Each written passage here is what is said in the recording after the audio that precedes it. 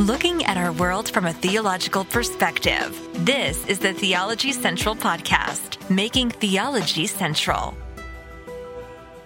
Good evening, everyone. It is Tuesday, November the 28th, 2023. It is currently 9:34 p.m. Central Time, and I am coming to you live from the Theology Central studio, located right here in Abilene, Texas.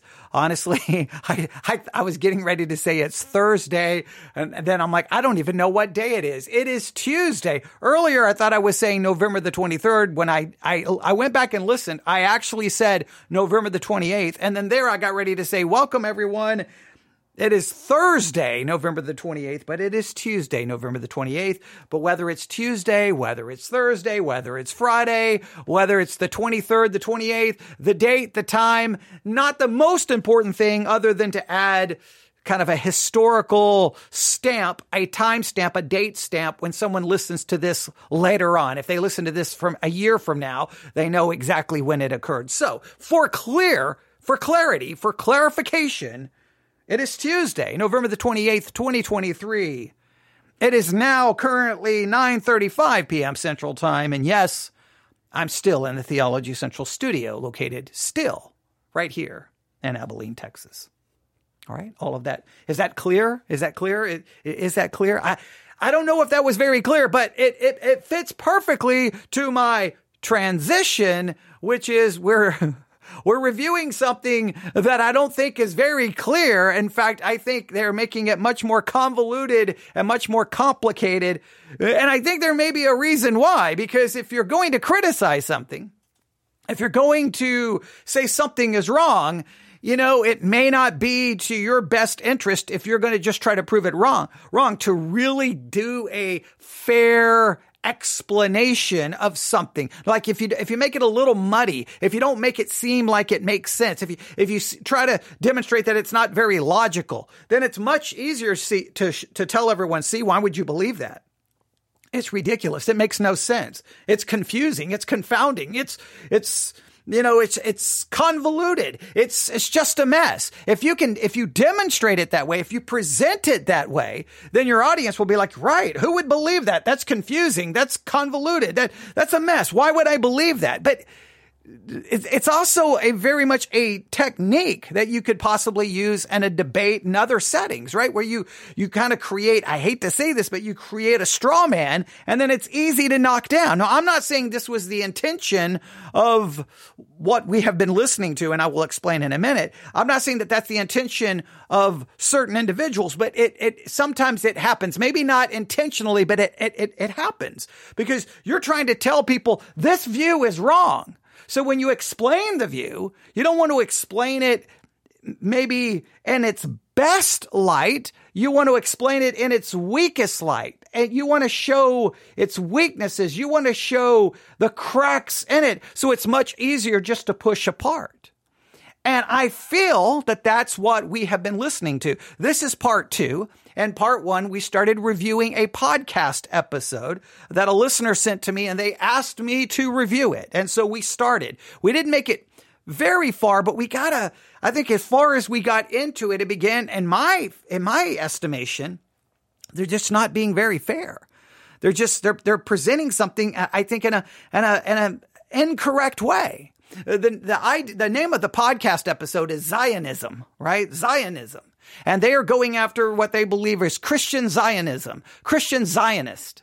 And their definition of a Christian Zionist or Christian Zionism is anyone who believes that God made literal promises to a literal nation of Israel that will be literally fulfilled in the future. So anyone who believes that God made literal promises to the literal nation of Israel and they will be literally fulfilled in the future, you're a Zionist. You've accepted Zionism. You are confused. Now, they did go on and say, well, they're kind of referencing dispensationalism, but they keep going back to the idea of Christian Zionism. It's Zionism. You're a Zionist. And it's wrong because, well, it's, I guess, a mishandling of scripture if you believe God made literal promises to a literal nation that's going to be literally fulfilled in a literal future. If you hold that literally, then you're all of these things. And I pushed back and I'm like, you know what? I don't care about this. Called me a Zionist, call it Christian Zionism, call it Christian dispensationalism. That is a smokescreen.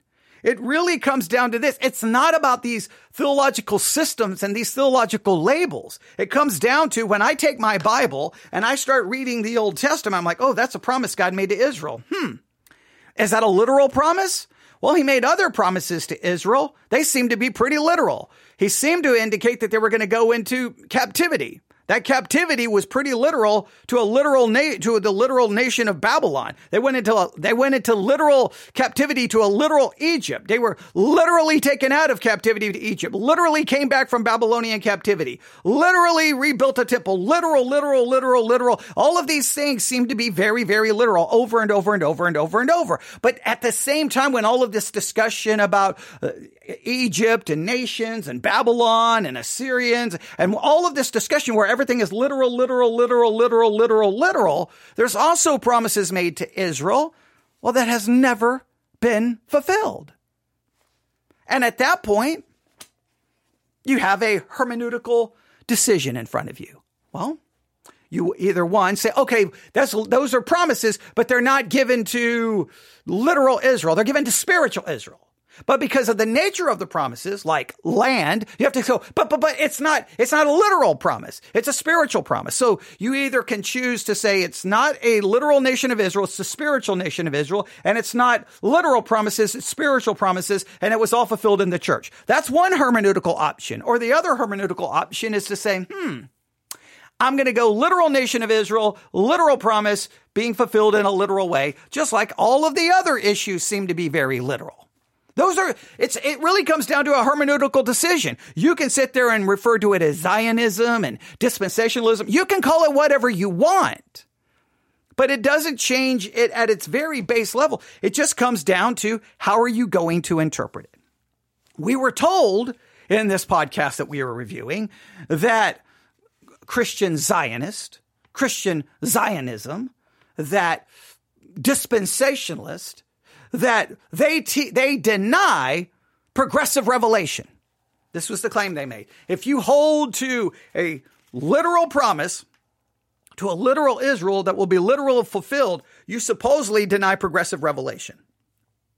They did not quote one dispensational source. They didn't quote anything. They didn't.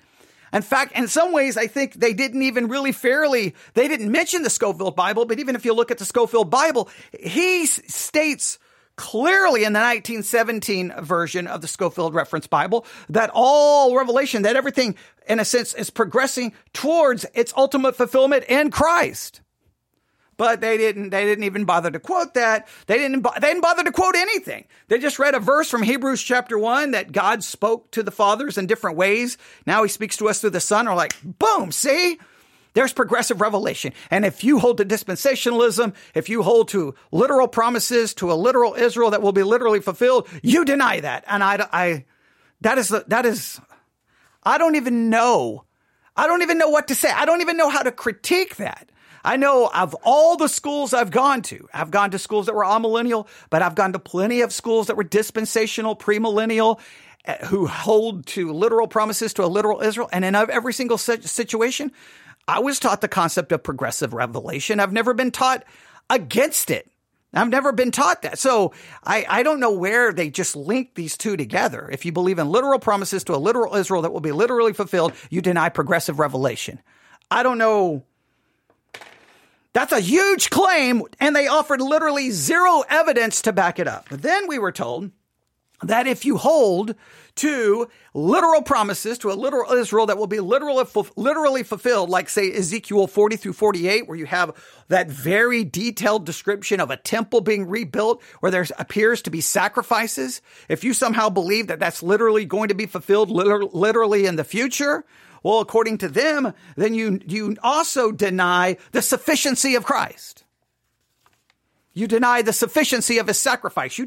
Which again, I understand that that's problematic. I understand believing that can be difficult, but it doesn't mean that people who hold to it are saying that Christ's sacrifice wasn't sufficient. That's why they are going to have animal sacrifices. No, they would offer a different explanation. You may not like their explanation, but I don't think you're going to find anyone who's dispensationalist is going to say, oh, I don't believe Christ's sacrifice is sufficient.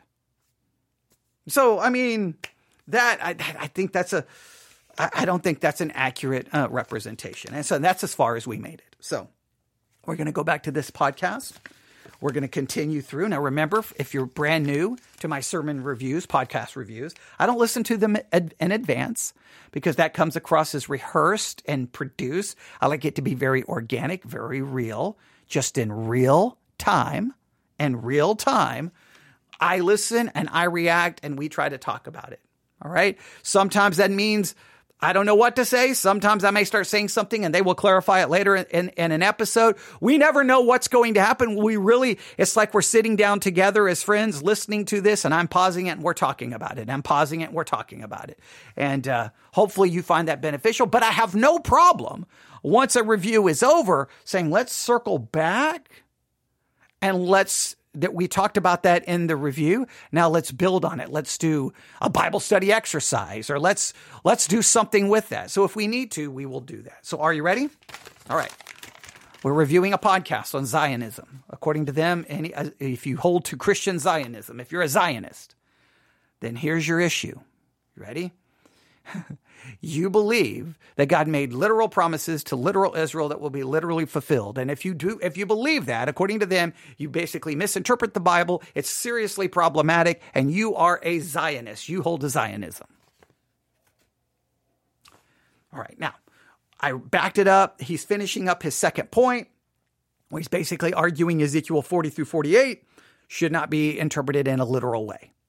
All right. That's their argument. And if you interpret it in a literal way, then I guess automatically you're a dispensationalist and automatically you're a Zionist and automatically you hold to Christian Zionism.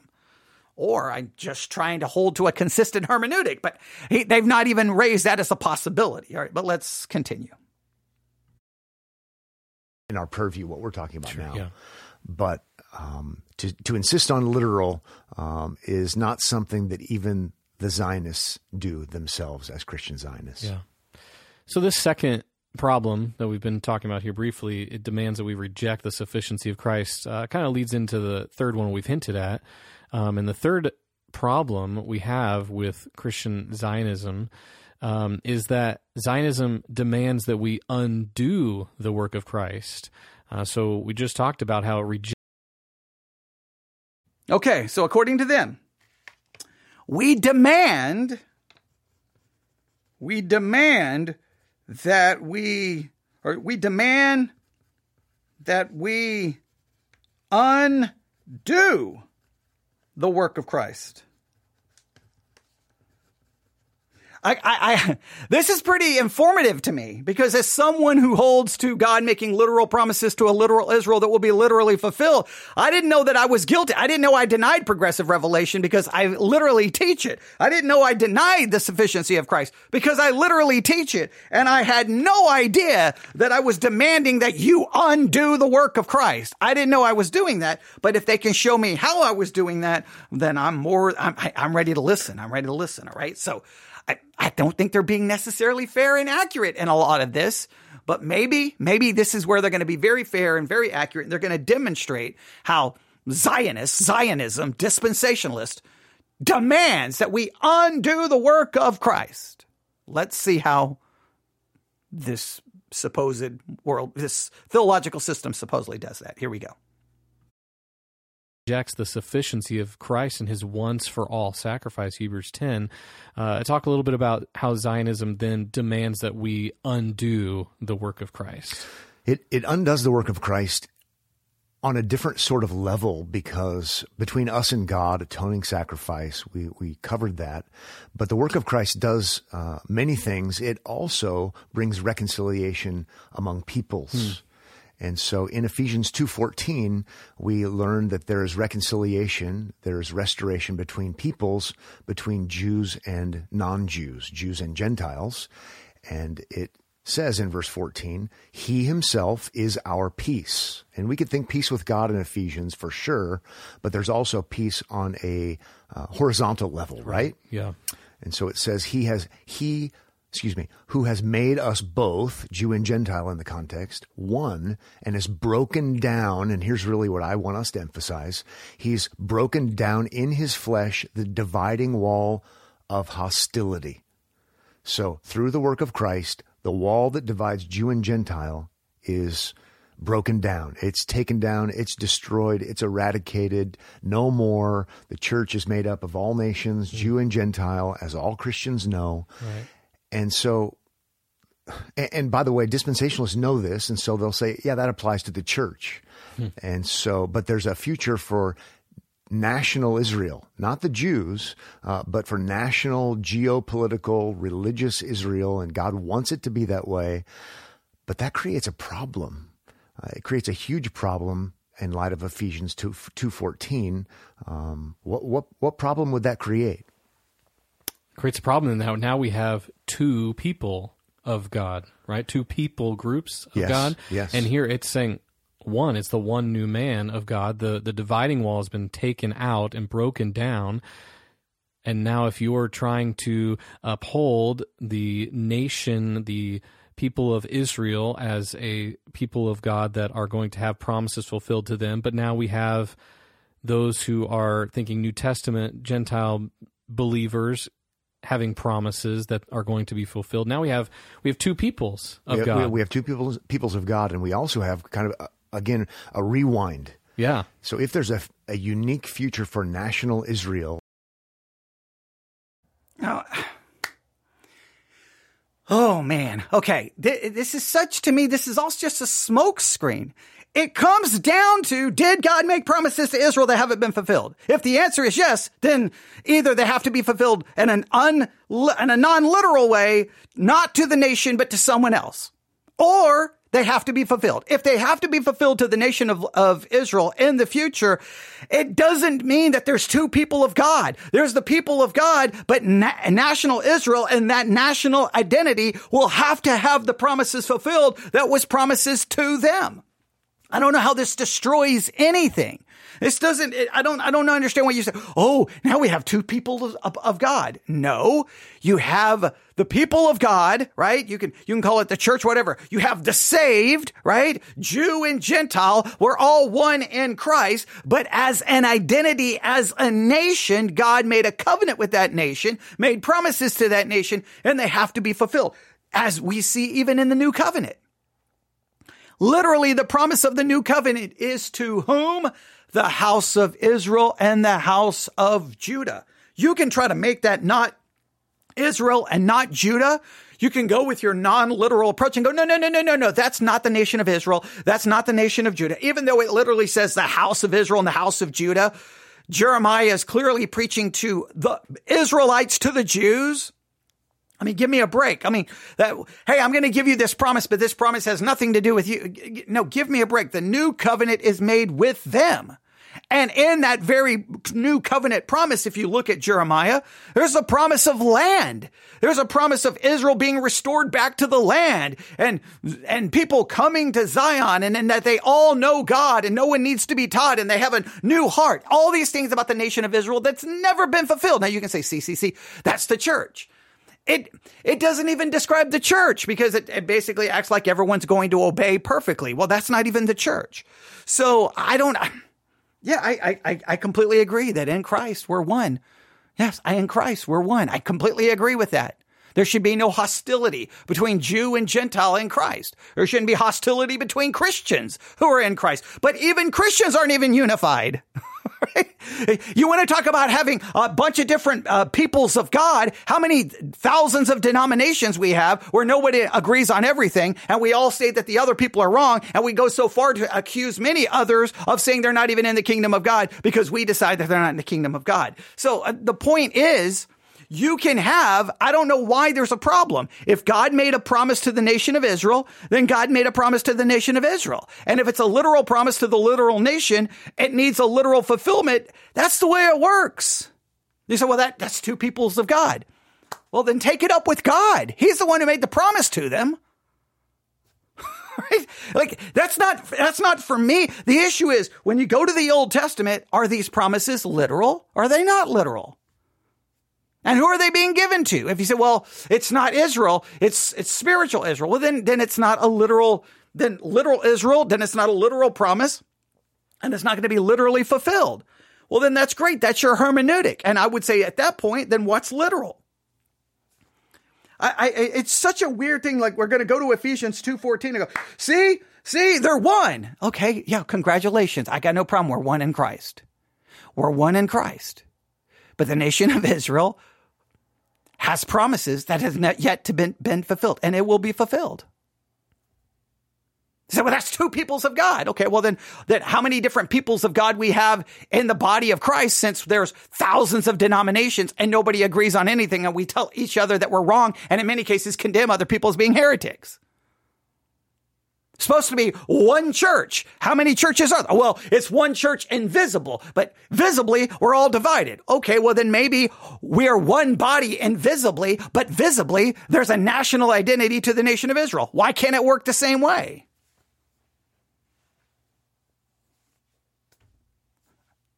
So let me state it again. You can come up with all of these points. It comes down to it. When you pick up your Bible and you start reading in the Old Testament, you're going to read about a nation over and over and over, and that's the nation of Israel. And you're going to see God making a covenant with them and promises to them. And you're going to see them fail over and over and over, and you're going to see chastisement and judgment occur and happen to them. But in the midst of that judgment, in the midst of that chastisement, you also see these promises. Promises. And some of those promises go way beyond anything that's ever happened to that nation. And you are left with a hermeneutical choice. Not literal Israel, not literal fulfillment. Or literal Israel, literal fulfillment. It's never been literally fulfilled, therefore it's in the future. And you can come up with all the smoke screens in the world, but the reality is it's that simple. Now, when I say it's that simple, the difference is it's very simple in the sense to identify the hermeneutical issue at stake. It's not so easy to figure out which way to go. Because if it was easy, well, there wouldn't be 2,000 years of disagreement. Geopolitical, religious, they're isolated once again from non-Jews. Mm-hmm. And the problem with that is Jesus Christ, our great Savior and Lord, tore that down. And to insist on Christian Zionism. Now, wait a minute.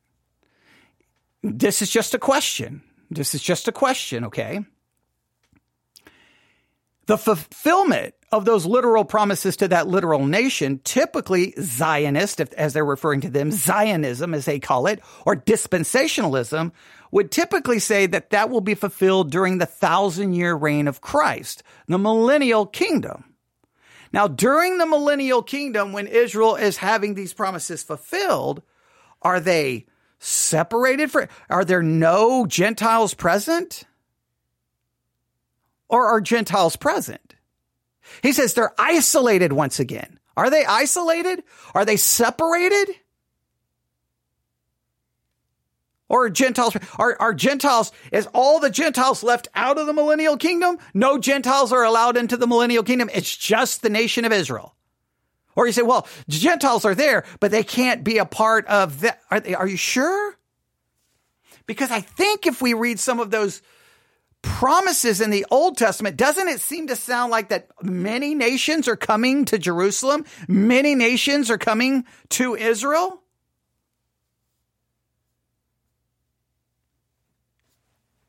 I'm just throwing out a hypothesis. I'm not being dogmatic. I'm just saying if you're going to make a dogmatic claim that Zionism, dispensationalism teach that you end up with two peoples of God, and then during the millennial reign, Israel is completely isolated from everyone else, I don't know if that's the way it's typically taught. I could be wrong, but I'm calling it into question.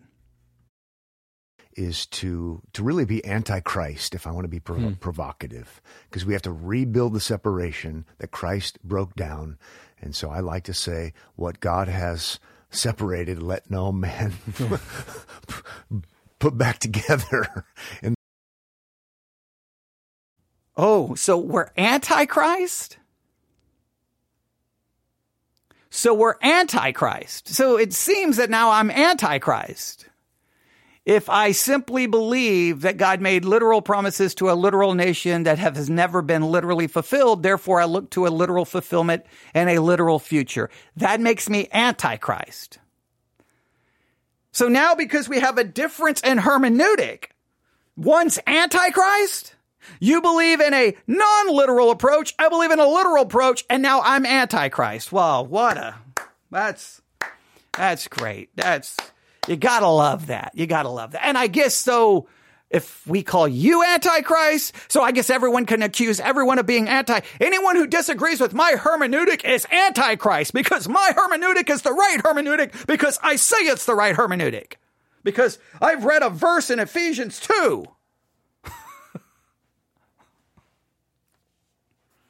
And of course, he's making all of these claims that supposedly this is what dispensationalists is saying. This is what Christian Zionism, I want to say nationalism, Christian Zionism is saying. But yet there's no quotes, there's no sourcing, there's no anything. I don't understand. I don't understand. And typically my understanding is we've been grafted in. We are a part of them. But there's promises that are directly to the nation of Israel. I don't know how that creates two peoples of God like that. Anytime someone, like typically if someone wants to argue about me, well, doesn't that create two peoples of God? You know, they ran home and did a Google search and they were reading something on a covenant theology site, or they just picked up a book.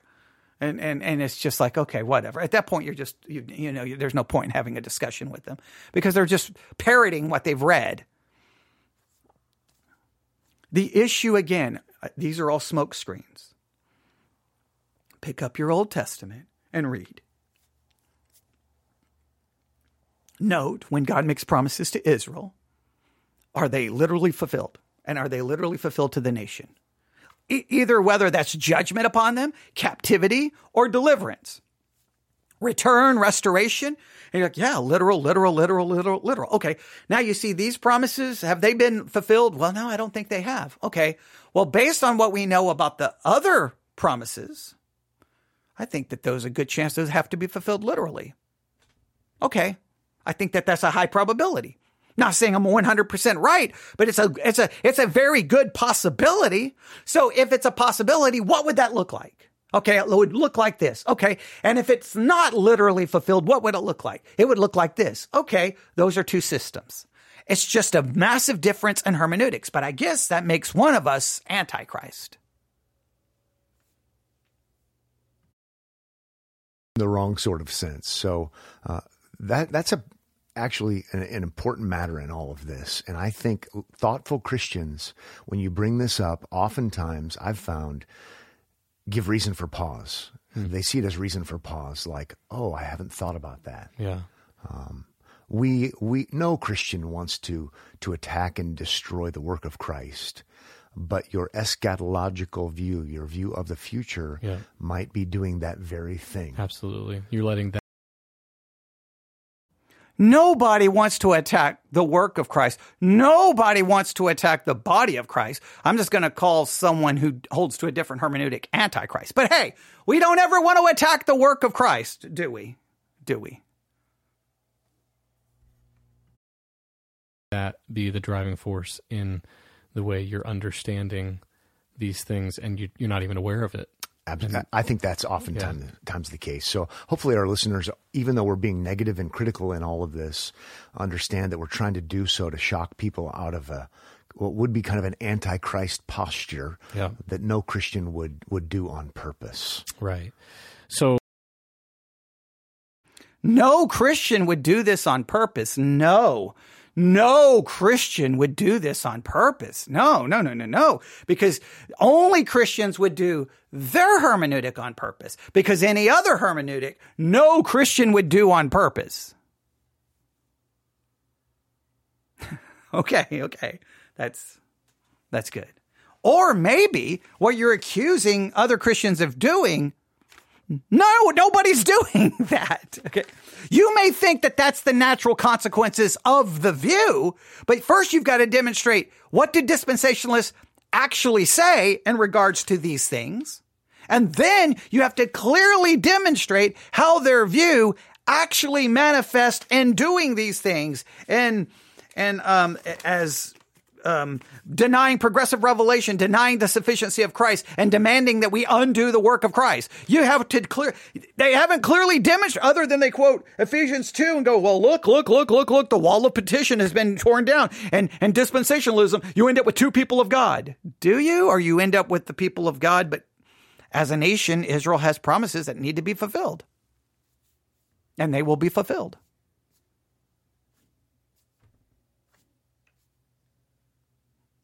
Does it create problems? I'll be the first to admit that it creates problems. I don't understand it.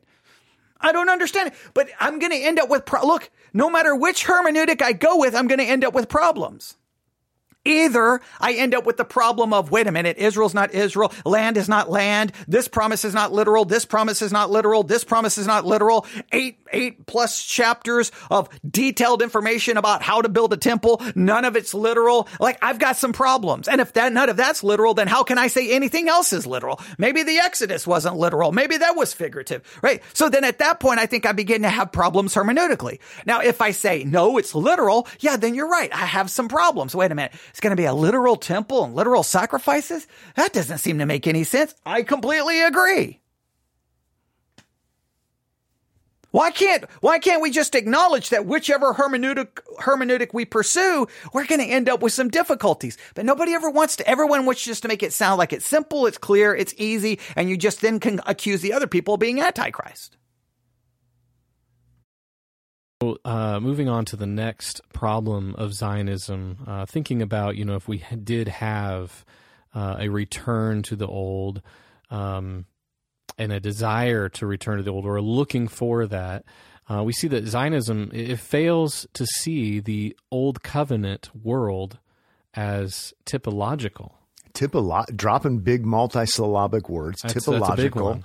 But it actually is a simple idea. Okay, so our problem is, if we hold to a literal fulfillment, then we don't see the typological or typological of the old covenant. That the old covenant, it was typological. It offered types. Now, I would argue that the old covenant may have pointed. Well, we'll see. We say which way they're going to go here, okay? Because it's like you're denying the typological. I think once again, dispensationalist or Zionist or Zionism, as they keep calling it, we just hold to things being very literal unless the text states otherwise. Now we can take something. I can take the Passover as literal. Literal. Hey, you literally kill an animal, literally shed its blood, and literally put it on the doorpost, and at the same time say that pictures Christ and his sacrifice. Why can I say that? Because the New Testament says Christ is our Passover lamb and points to that as a fulfillment. Okay, then I can say, but it was still literal. So even if you say it's typological, that doesn't mean there's not a literal aspect to it. So then what's the literal aspect? What's the typological aspect? Let's see where they're going to go with this. When we say typological, we're talking about types. The Bible talks about types and shadows. So in the Old Covenant world, we have shadows. And then Colossians 2 says the substance belongs to Christ. What's an example of a shadow, just so everybody understands what we mean by a shadow? So if we think in terms of shadows, think in terms of that whole... Think of the temple. We've been talking about that. Yep. Animal sacrifices, priesthood, all of these things find the substance, not the shadow, in Christ, because he is the great Passover lamb. He is the ultimate high priest. So That's what we mean by shadows. That's what we mean by types. But let me just make it very clear.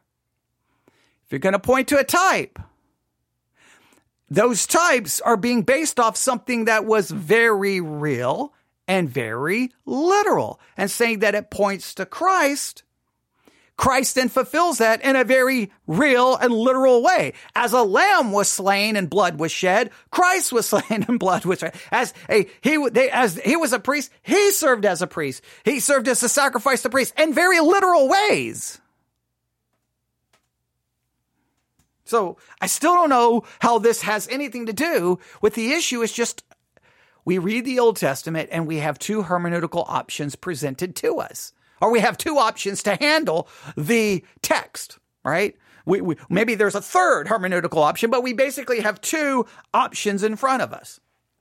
That's the issue. You can create all of the smoke screen, but that's the issue.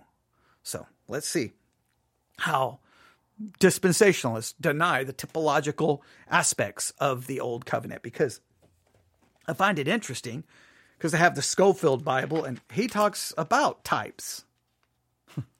He talks about typology here in, let me see if I have, I would have to look it up because we talked about this. It's just funny because, oh, wait a minute. Remember he said that okay, I knew it was here. Remember how he accused, and part one, how this podcast, they accused those who are Zionists, those who are dispensationalists, that we deny progressive revelation. Here is from page, this is from a section of the introduction of the Schofield Reference Bible, 1917, the panoramic view of the Bible. And I quote, here is what he says. The Bible is a progressive unfolding of truth.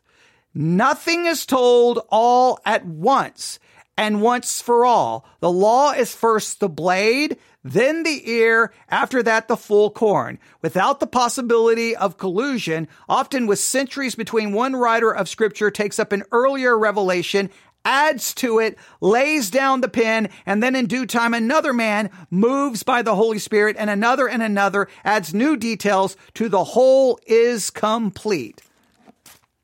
That's progressive revelation taught by Schofield in the Schofield Reference Bible, and they accused dispensationalists of denying progressive revelation.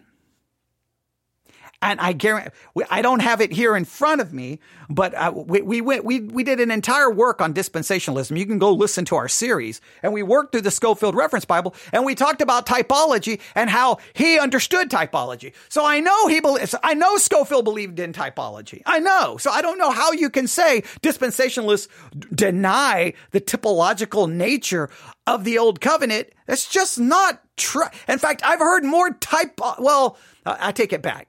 I heard a lot of typology from an amillennialist, but he lost his mind. And his name was Harold Camping, and I was a part of his school. And then he started believing the world was going to end in 1994. And we won't go through all of that. And he was using a very allegorical approach to Jeremiah and Ezekiel. But I won't digress, and I won't go there.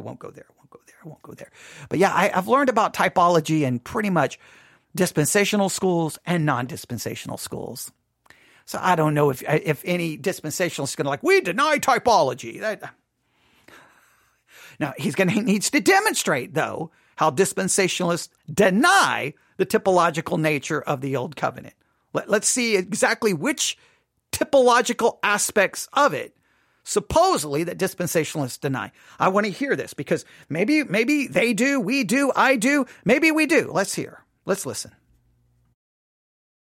The antitype, which sounds negative, but actually that would be the fulfillment. That would be the substance. And so we don't want to go backward, and we don't want to read the Old Covenant as the ultimate. We want to read the Old Covenant as, that's what we mean by typological. So Israel, land, temple, priesthood, sacrifice, all of these are good and important.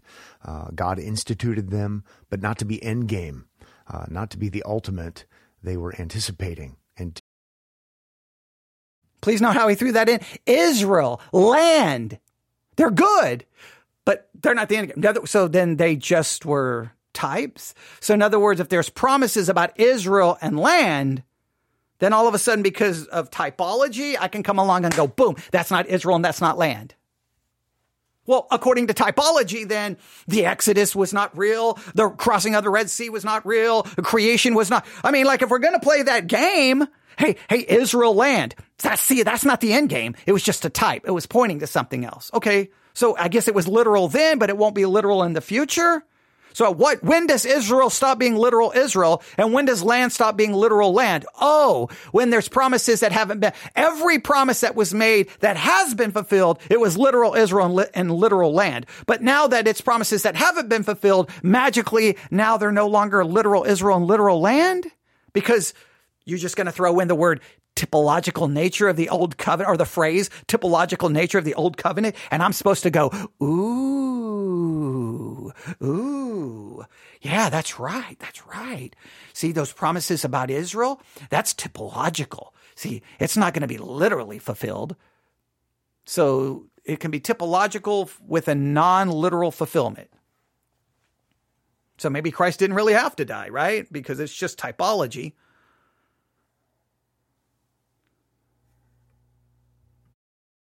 To see them as the ultimate would be regressive. Let's not think of Jesus Christ as the type and the shadow, right, with the substance belonging to the nation, right, or it's backward. Yeah. And I've been in your office before, Mike, and seen pictures of your family. So your wife, Angie, is in the picture, and it wouldn't be wrong for you to be staring at the picture of your wife.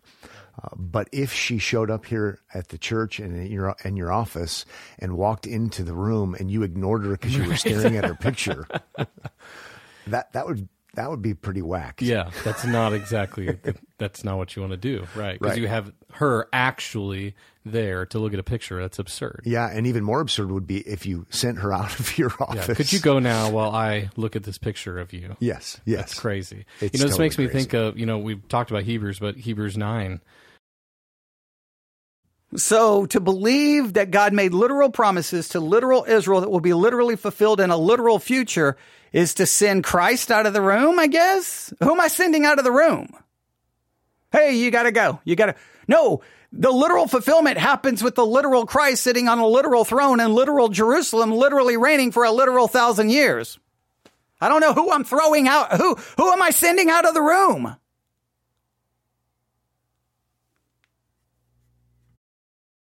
Where it's talking about the temple sacrifices, it's talking about the regulations for worship and the earthly place of holiness. There's a tent, and it talks about all these things and how this was all established and set up in the old covenant world, these types, these shadows, even of how they approached God. But then it says in verse 11 of Hebrews 9, but when Christ appeared as a high priest of the good things that have come, then through the greater and more perfect tent, not made with hands, that is not of this creation, he entered once for all into the holy places. So thinking Christ, the substance, the greater, more perfect high priest. Interesting, yeah. Greater, more perfect. Yeah. Why are we going to go to the shadows? Why would we go back? No, it doesn't make sense. You were looking up that passage on your phone, and I thought you were texting your wife or something. Now, I got no problem asking a question like that. Now, I think Hebrews primarily was written to Jews right before the destruction of the temple, because now they're not going to have a temple. They're not going to have anything. And he's like, hey, something better than what existed is now here. And it is Christ. He's the perfect priest. He's the perfect sacrifice, and everything's fulfilled in him. I completely agree that makes perfect sense, especially in writing to people who's getting ready. Their entire life is about to change because everything they know about religion and worship is about to be wiped off the face of the earth in 70 AD, because Hebrews is written between 66, 68 AD. All of the warnings and everything there are basically to Jews because their Judaism is about to be wiped off the face of the earth. No problem with that. Okay, got it. Now, the issue still is, and they still have yet to address it. Old Testament prophecies, Old Testament promises are made to the nation of Israel that either have to be fulfilled literally or not literally. If you go with a non-literal approach,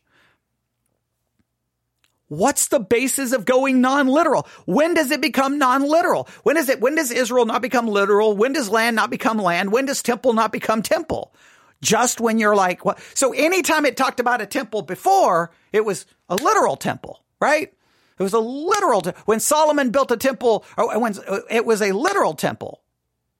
When they built the temple, rebuilt the temple after the Babylonian captivity, it was literal. But if there's any promise of a temple that has not been fulfilled, then magically it's not literal. See, that's the questions. You can go to all of this other, you're regressive, you're doing this, you can make 1,000 accusations. It goes down to very simple concepts. And you can have people on both sides trying to figure it out. Now, I think there's serious hermeneutical issues at hand. But they're just making accusation after accusation after accusation. And again, guess what they're yet to do? They're yet to, they made a claim about progressive revelation that I just clearly demonstrated Schofield himself taught against, and his very Schofield Reference Bible of 1917. I just quoted from it about progressive revelation. They completely misrepresented that. Not even anywhere close to accurate. And I bet you, he's got a section in here about typology. I'd have to find it, but we talked about it in our study of dispensationalism. Now, let's see where they go next. You made the podcast. Since I brought her up. So, no, that's a great text to bring up.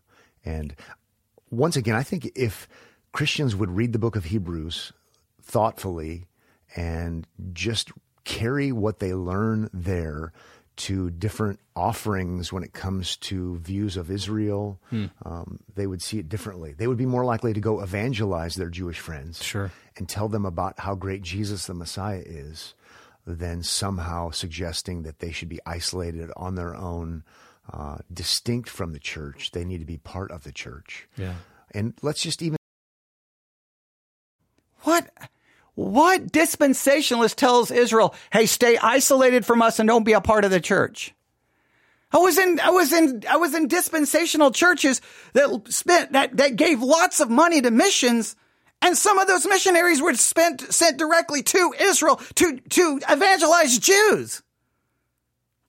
What dispensationalists are out there going, hey, don't evangelize the Jews. Don't evangelize the Jews. They don't need to be a part of the church. They must be distinct. They must be different. What are you talking about? I've never seen that. The issue is God made promises to them. We think they have to be literally fulfilled. We don't understand maybe why, how come. It makes no sense. I completely agree. It's problematic. Completely agree. So at least if you're going to make an accusation, make it at least somewhat accurate. That's the same thing people do with Calvinists. Oh, if you believe in Calvinism, you won't evangelize. Because there was these people back then. Oh, give me a break. You can always accuse people of things. Oh, man. At least, now, if you're going to accuse, by all means, bring out the dispensationalist books that say don't evangelize the Jews. There's probably some dispensationalist somewhere who's probably written something like that. At least you would be offering a source.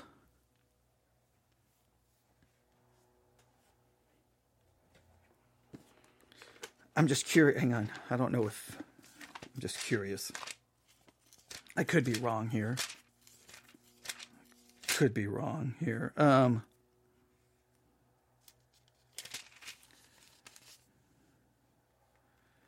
Hang on.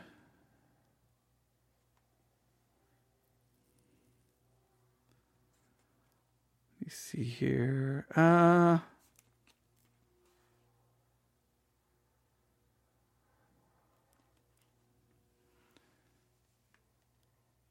Yeah, I mean, I bet you I could go through some of these notes in the book of Acts from Schofield, and he's not going to say anything at all remotely close to what they are claiming or what they're trying to describe. I don't think so. But let's just go back and see what they had to say. And think and remember, the church is called the body of Christ.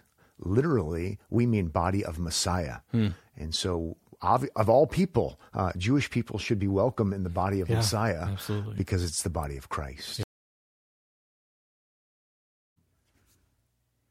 So dispensationalists don't welcome Jews into the body of Christ. Is that the assertion? Is that the being implied? That dispensational, like, are you a Jew? I'm sorry. You need to be isolated and we do not want you in the body of Christ. Is that the way that went down? I can tell you this, Martin Luther was very against the Jews. Okay, I think anti-Semitism, anti-Semitic may be an accurate description, and I can tell you this, he wasn't dispensational. I mean, I don't understand how you can make that like dispensational. So like, hey, you have to stay away from us. You can't be a part of the church. That is ridiculous. It's like, no, be a part of the church. Believe in Jesus Christ. Be saved. Jesus is the answer. Yes, believe in him. Without him, there is no hope of salvation. Yay. Okay, great. Hey, welcome. You're a brother. You're my brother. We're brothers in Christ. We're one in Christ. Awesome. Oh, but you're a Jew in Israel. One day Israel will get promises that were promised in the Old Testament because, well, God made those promises. I don't know how that destroys or causes any problems or any difficulty.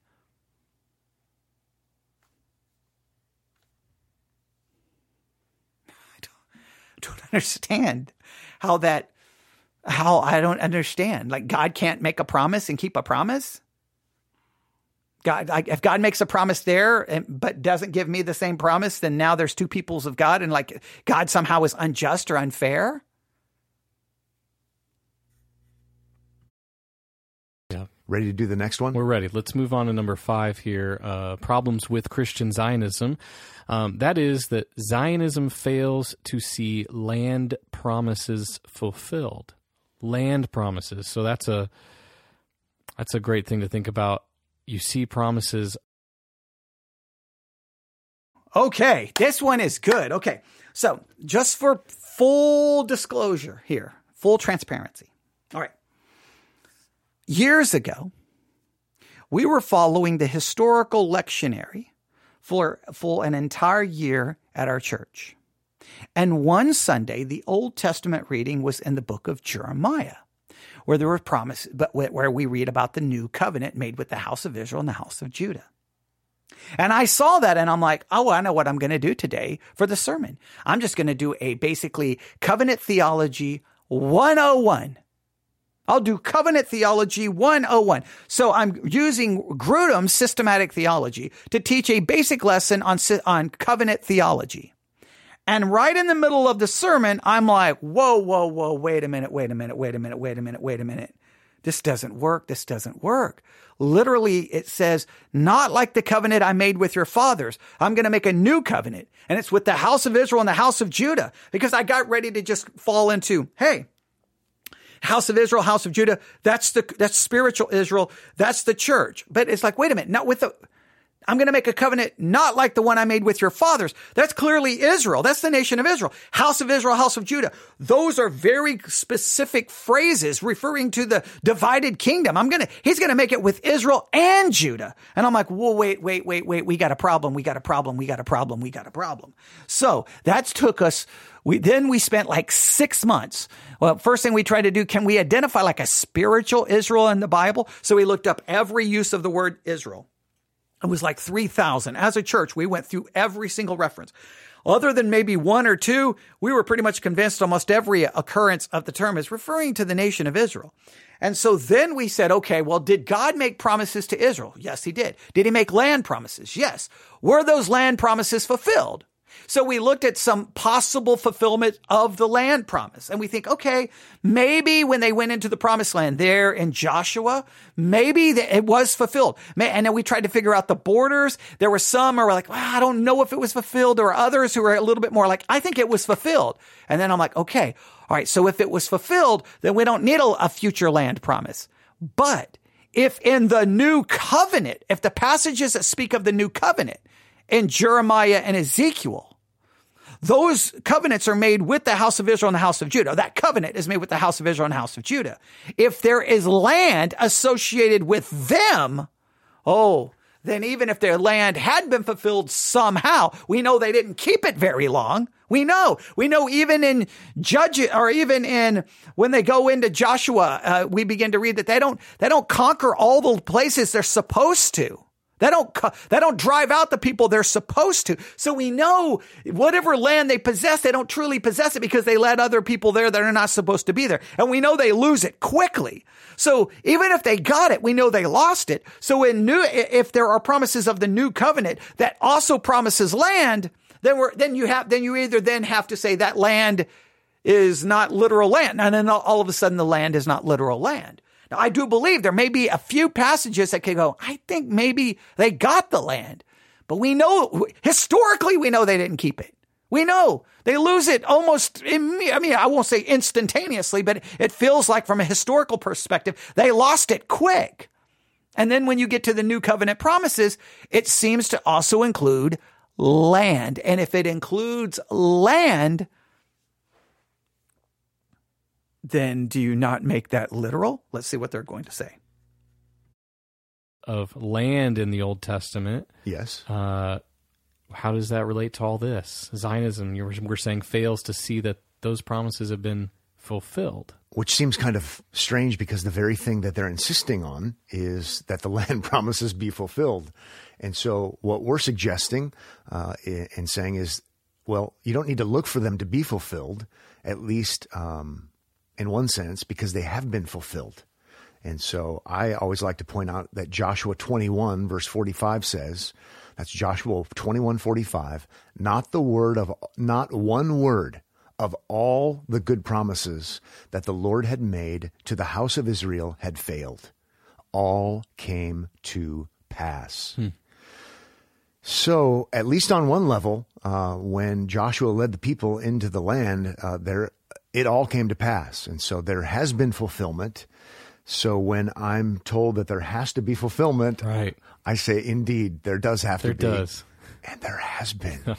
So there is that. Now, we need to elaborate a little bit because there is another sense in which the land promises need to be fulfilled, but not in the sense that Christian Zionists insist. How is it then that it needs to be filled? Well, when we read Hebrews again, Hebrews seems to be the answer book. It does. It to really all does. Of these things. Yep. And I actually remember when I was a dispensationalist talking to people who were patient and kind with me, but they said, have you read the book of Hebrews? And I had, but I guess I wasn't open to such thinking about these things. Yeah. But it does come back to that because Hebrews does say in chapter 12, verse 22, this is talking to Christians, believers in the first century. You have come to Mount Zion and to the city of the living God, the heavenly Jerusalem. And so there is a sense in which when you become a believer, you've come to that place, to the heavenly Jerusalem. And so there is that. And so, and we would say in light of Hebrews 9, it's a better Zion, the heavenly Jerusalem. And then if we go ahead to chapter 13, verse 14, for here we have no lasting city here on earth, but we seek the city that is to come. So when we do theology and we try to have all of this fit together as other thoughtful Christians before us have, they would say the Joshua 21 fulfillment is a near fulfillment. Maybe we would even say a typological fulfillment because it's not the ultimate. Not the ultimate land, you're saying. Yes, there is something greater. So it's fulfilled in the short run, the near fulfillment in a typological sense, a typological sense, and yet far fulfillment, ultimate fulfillment, even that was looking forward to something greater. It was looking forward to what Hebrews 12 and Hebrews 13 talk about. There is a heavenly Jerusalem, the Jerusalem from above, and that's the lasting city that will last forever. And that's the one we want to be looking for, not one, again, limited to the Middle East. So their argument is, which is the typical argument, okay, Joshua was a fulfillment.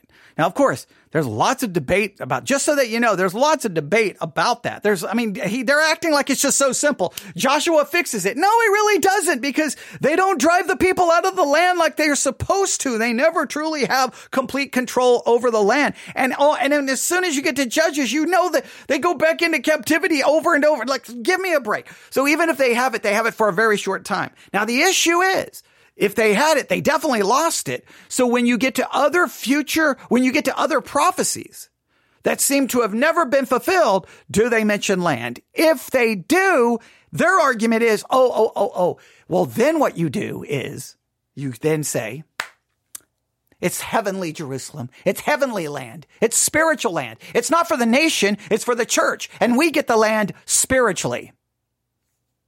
So it's spiritual land. It's not literal land.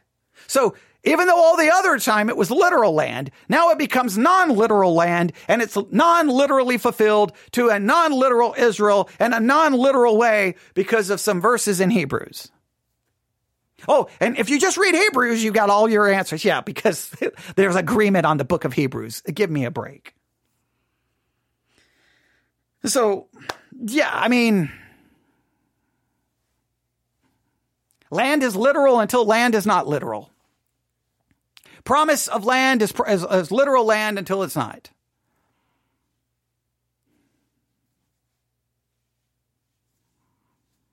There's more we could say, but we're almost out of time. Let's at least let them finish up this point.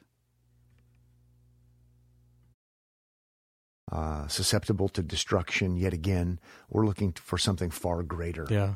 I just keep thinking it goes back to even the example you used of a picture of someone. You don't want to look at the great substance, the reality, because you're so busy looking at that picture. I mean, to think that you're so focused and worried on a temporal land, and we have to have the land when there is this lasting city that is to come, a heavenly, a greater, more perfect. I mean, you hear that and you think, of course I'm going to be about that. Of course I'm going to be about Christ, the greater, more perfect high priest. Of course I'm going to be about these things. But this stuff creeps in. It definitely creeps in. And we're not saying that God doesn't like creation or physical things. As a matter of fact, he does. He made it. So when we're talking about heavenly, we're not talking about this ethereal, lacking substance. The Lord is going there is going to be a great recreation with a new heaven and a new earth. But that's different than what Christian Zionism is talking about. Right. Well, let's move on to a sixth problem with Christian. And we'll stop right there. We will stop right there because, well, we're going to run out of time. I was looking up a couple of things. I was going to look up a bunch of scriptures reference to the land.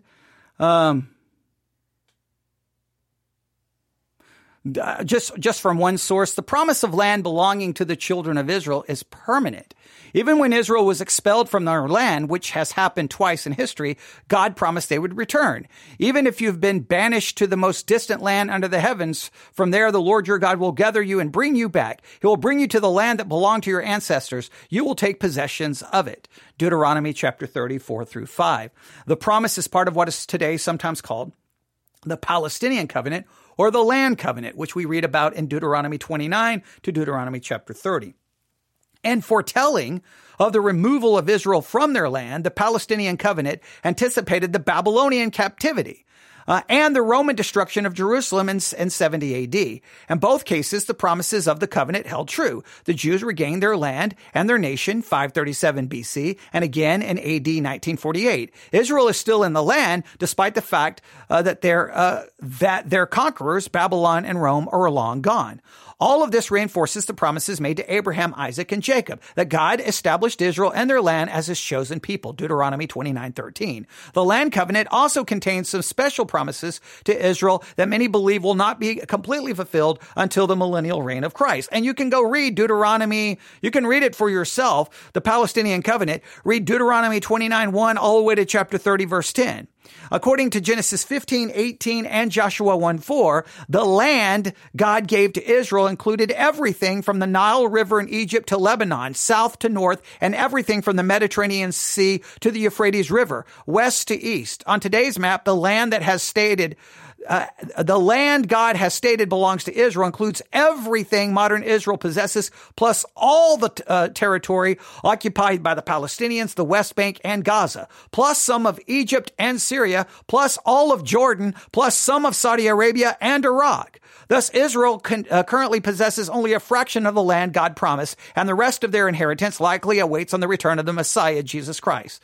God has given his word that the nation of Israel will never cease as long as the sun shines by day and the moon and stars shine by night. But if you look at the land that was promised, that they've never had all of that. And to say that they had would be just a complete misrepresentation.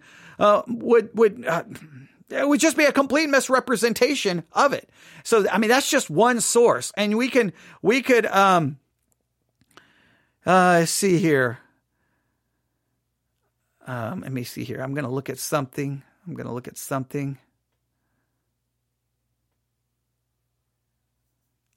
looking.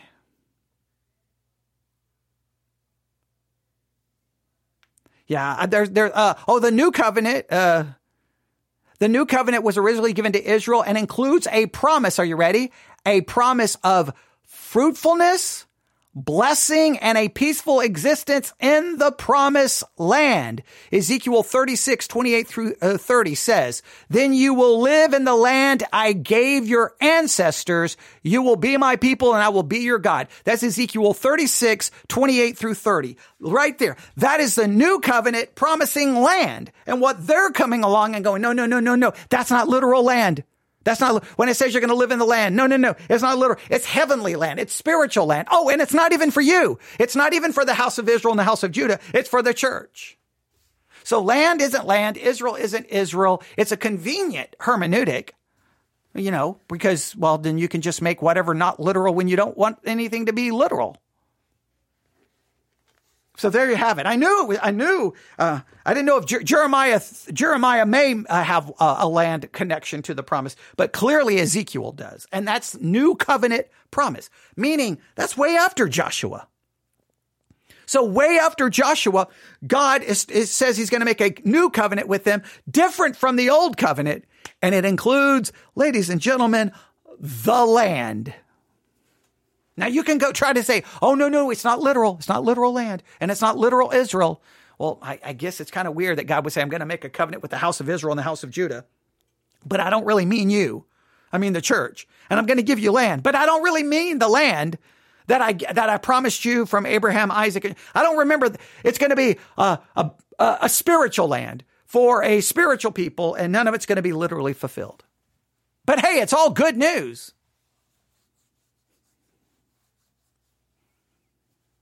The issue is, are the promises literal? That's the issue. And so far, and again, once again, they didn't even bother to explain how. They're just like, it's just so weird that these people would be, focusing on land. It's just so weird. It's just so weird that they would focus on land.